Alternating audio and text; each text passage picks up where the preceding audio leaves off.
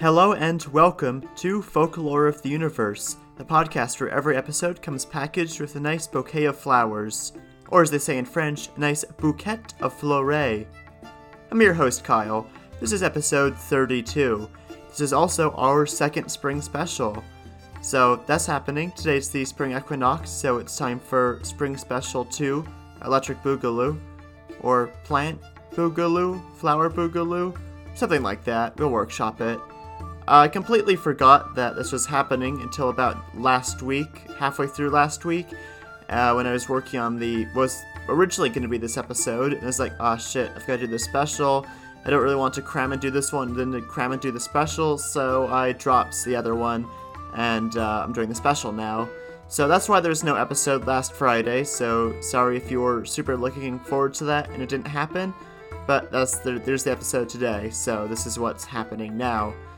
And for this special, last time we did some European spring traditions, and I'm not doing that again because that'd be really boring to do the same thing twice. So instead we're going to look at some spring traditions across various Asian cultures.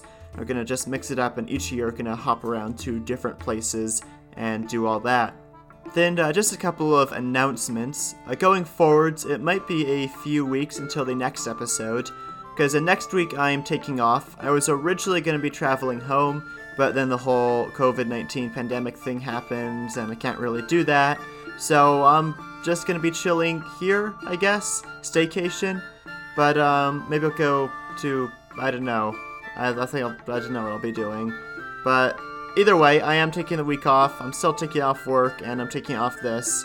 So the next episode after this will be in April. Like second week of April, maybe? We'll see when I get to it. It's all sort of up in the air, because they have been very busy too, so just gonna take a bit of a break, and then come back with full guns blazing. I've got some really cool stuff planned, so hopefully that'll be fun for the next episode. And of course, if you've got any ideas or story suggestions, shoot those to the email in the description. I'll try and get to those as soon as possible. I'm pretty bad about checking the email and responding, so it might be a little bit, but I will get to it eventually. So that is that. I think that's all the announcements I really have, so it's just standard episode.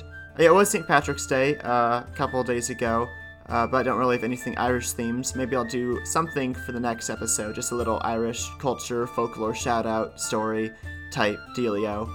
But besides that, I think that is all I have, so let's get started on the Spring Special episode 2020. Here we go.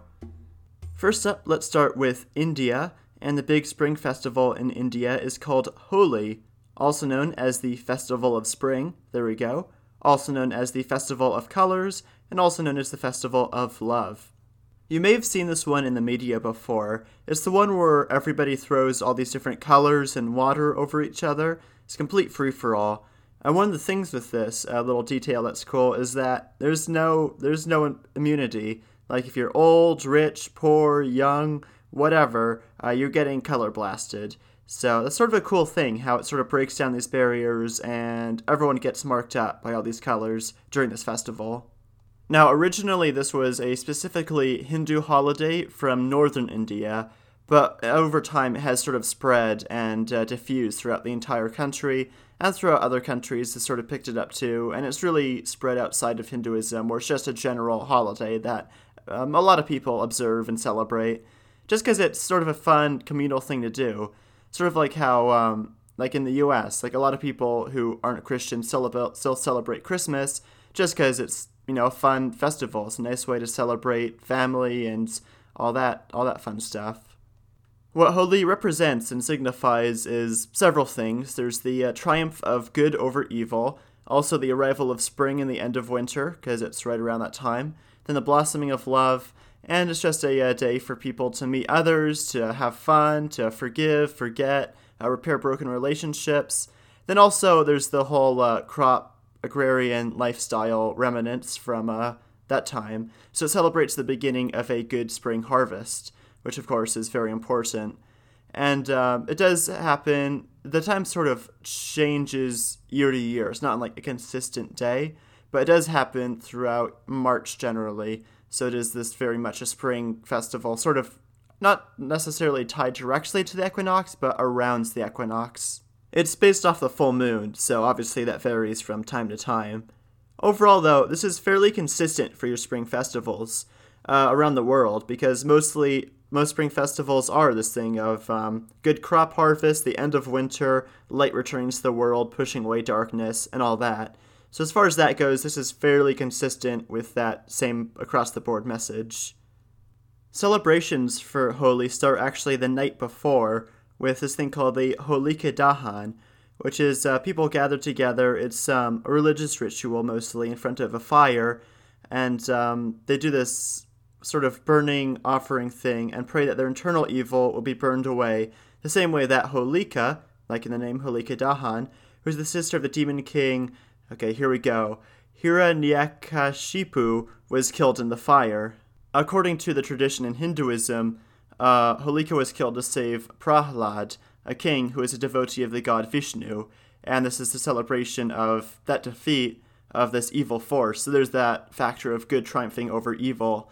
And in the olden days, people would contribute pieces of wood to the bonfire, so it'd be this communal gathering of everyone coming together to make this big bonfire to celebrate this. And that's where Holi gets its name from, because it comes from Holika. So Holika, Holi, Holika, you can see there's the similarity. So that's where the name comes from, because it's primarily celebrating this triumph of good over evil.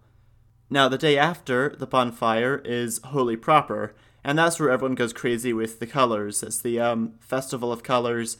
That's where everyone throws them all over each other, and it's this huge party, and people will play instruments and dance and sing. People will visit family. Everyone will just throw colors at each other, and just be this big party across everywhere. People can share food, drinks, and then finally, after all that's done, and everyone's got their fun and energy run out of them, in the evening, people dress up and visit friends and their family and spend time together.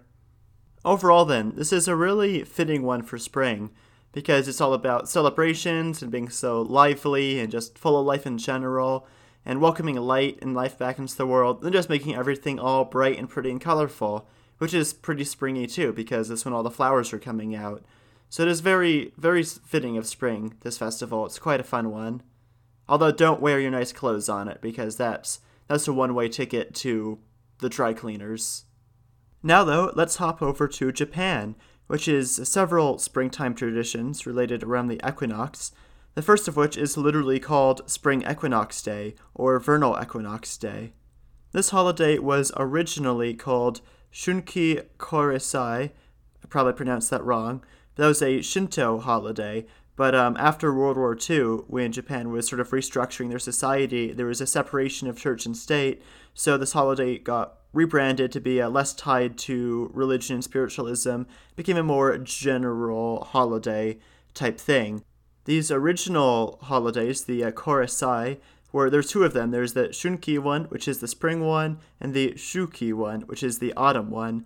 And there are these days of worship that started around 1878, and there was to pay respects to the past emperors and to the imperial family members. So it's this day of remembrance that was held on both the equinoxes of the year. And it was generally just a time for remembrance overall. Like, the main thing was the emperors, but it was also just a time for remembrance and ancestor veneration.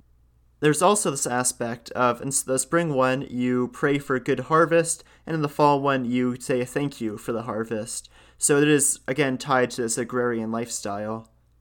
Now, this holiday is part of a larger 7-day festival period called the Haru no Higan, which is a general springtime festival. So this is just one specific day as part of that. And again, it is a mirroring one in the autumn for the autumn equinox. And these Higan are exclusively celebrated by Japanese Buddhism, so it is unique to Japan. And like I said, there's a spring and an autumn one. And there's this time for taking time off of work, so you can have some leisure time to sort of self-reflect and, commit more to following Buddhism, and really just take some spiritual time away from the physical labors to have some peace and quiet, which is very nice and, very important too. It's always good to take some time off for yourself. This was also traditionally a time to visit the grave sites of loved ones and pay homage to your ancestors. You would also take time to sort of renew your lives, again with this self-reevaluation and self-insightfulness to clean your home, make some life changes, sort of like a New Year's resolution type thing. So it is this sort of very spiritual time, which makes sense because the equinoxes are these big transitions in the cycle of the year. So it's this time when things are changing. So it's good to take some time off, appreciate the spring, also say thanks for the summer, and it's the fall equinox when that's happening. And of course, because this is so heavily tied to the agrarian lifestyle, it was a special time for farmers because, again, they would be praying for good harvest or saying thank you for the harvest, depending on which one. So for the spring one, they would be praying for a good harvest and doing all of that to make sure it goes well. And today it is, again, still this time for self-reflection and for visiting family and for visiting the graves of the deceased. So once again, very agrarian and very in tune with the cycle of the year, just like we see with these other spring traditions. Because it makes sense that if all these traditions revolve around literally the changing of the seasons, it makes sense that they can be very tied to the land and to what's going on in the world, because that's just basic common sense of how things develop. Now, finally, we're going to move on to China and look at some Chinese traditions around the spring, which we've already kind of covered because the Chinese New Year is the big festival, because on their calendar that's heralding the start of spring, even though it's celebrated a little bit before the spring equinox. But also most places typically had the spring equinox in the middle of the season. That's why, for example, like for the solstices, like summer solstice is called midsummer, middle of the summer, and winter one is called midwinter. So Chinese New Year was the start of the new year and the start of spring, which makes sense having your year start with the new spring season as opposed to in the middle of winter for just randomness. So we've talked about some of these things before in a previous episode. For example, how there's firecrackers and the color red to scare away evil forces, which ties into spring because there's this idea of good pushing evil out, where evil is tied to winter and good is tied to spring and summer, because that's a time where people don't starve and die all the time, or as much as they would typically in wintertime. So again, we do have this idea of good triumphing over evil and light and color triumphing over darkness and gloominess. Another really cool spring tradition, though, that's tied to the new year is egg balancing. So there's this whole festival where people try to balance eggs on their ends, not on like the long ends, but like on the small ends. But this is specifically tied to this festival, to this time of year, which is really interesting because in Western culture, we've got eggs tied to the springtime too. So it's cool that in both places, we've got this idea of eggs being tied with spring and springtime, which again makes sense because they are these little life capsules which turn into living things, so it does tie in with the idea of spring in general. And then finally, the very last day of the Chinese New Year celebrations is the Lantern Festival, where people make a whole bunch of those paper lanterns and set them alight and set them up, and it's very, very pretty, as long as they don't accidentally start any fires, which is always a risk, but they're still very, very pretty if they're doing their thing right. And there's many explanations and theories for where this tradition comes from, but at the end of the day, you still have the idea of creating this huge, beautiful light which casts away the darkness, casts away the gloominess, and sort of heralds in spring with brightness and light and color. Overall, really across the board, a lot of these spring traditions all over the world are very similar, because most cultures were agrarian and spring was the time for everyone to start planting, start growing their crops. So really everyone sort of has the same ideas towards spring. Is this time for winter being over, time for new life, new good things happening. So you'll see a lot of analogous traditions and beliefs which cropped up all over the world, which is very nice. It's kind of reassuring that humans will come up with the same general ideas and folklore traditions no matter what culture they're from. It shows how similar we actually are underneath it all. I'm afraid, though, that's all I really have time for. So thank you, as always, for listening.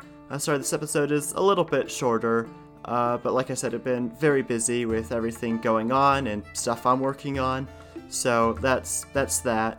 And once again, the next episode won't be out for a few weeks. It'll be a bit longer than usual because I am taking next week off just to have some relaxing time at home, which will be very nice.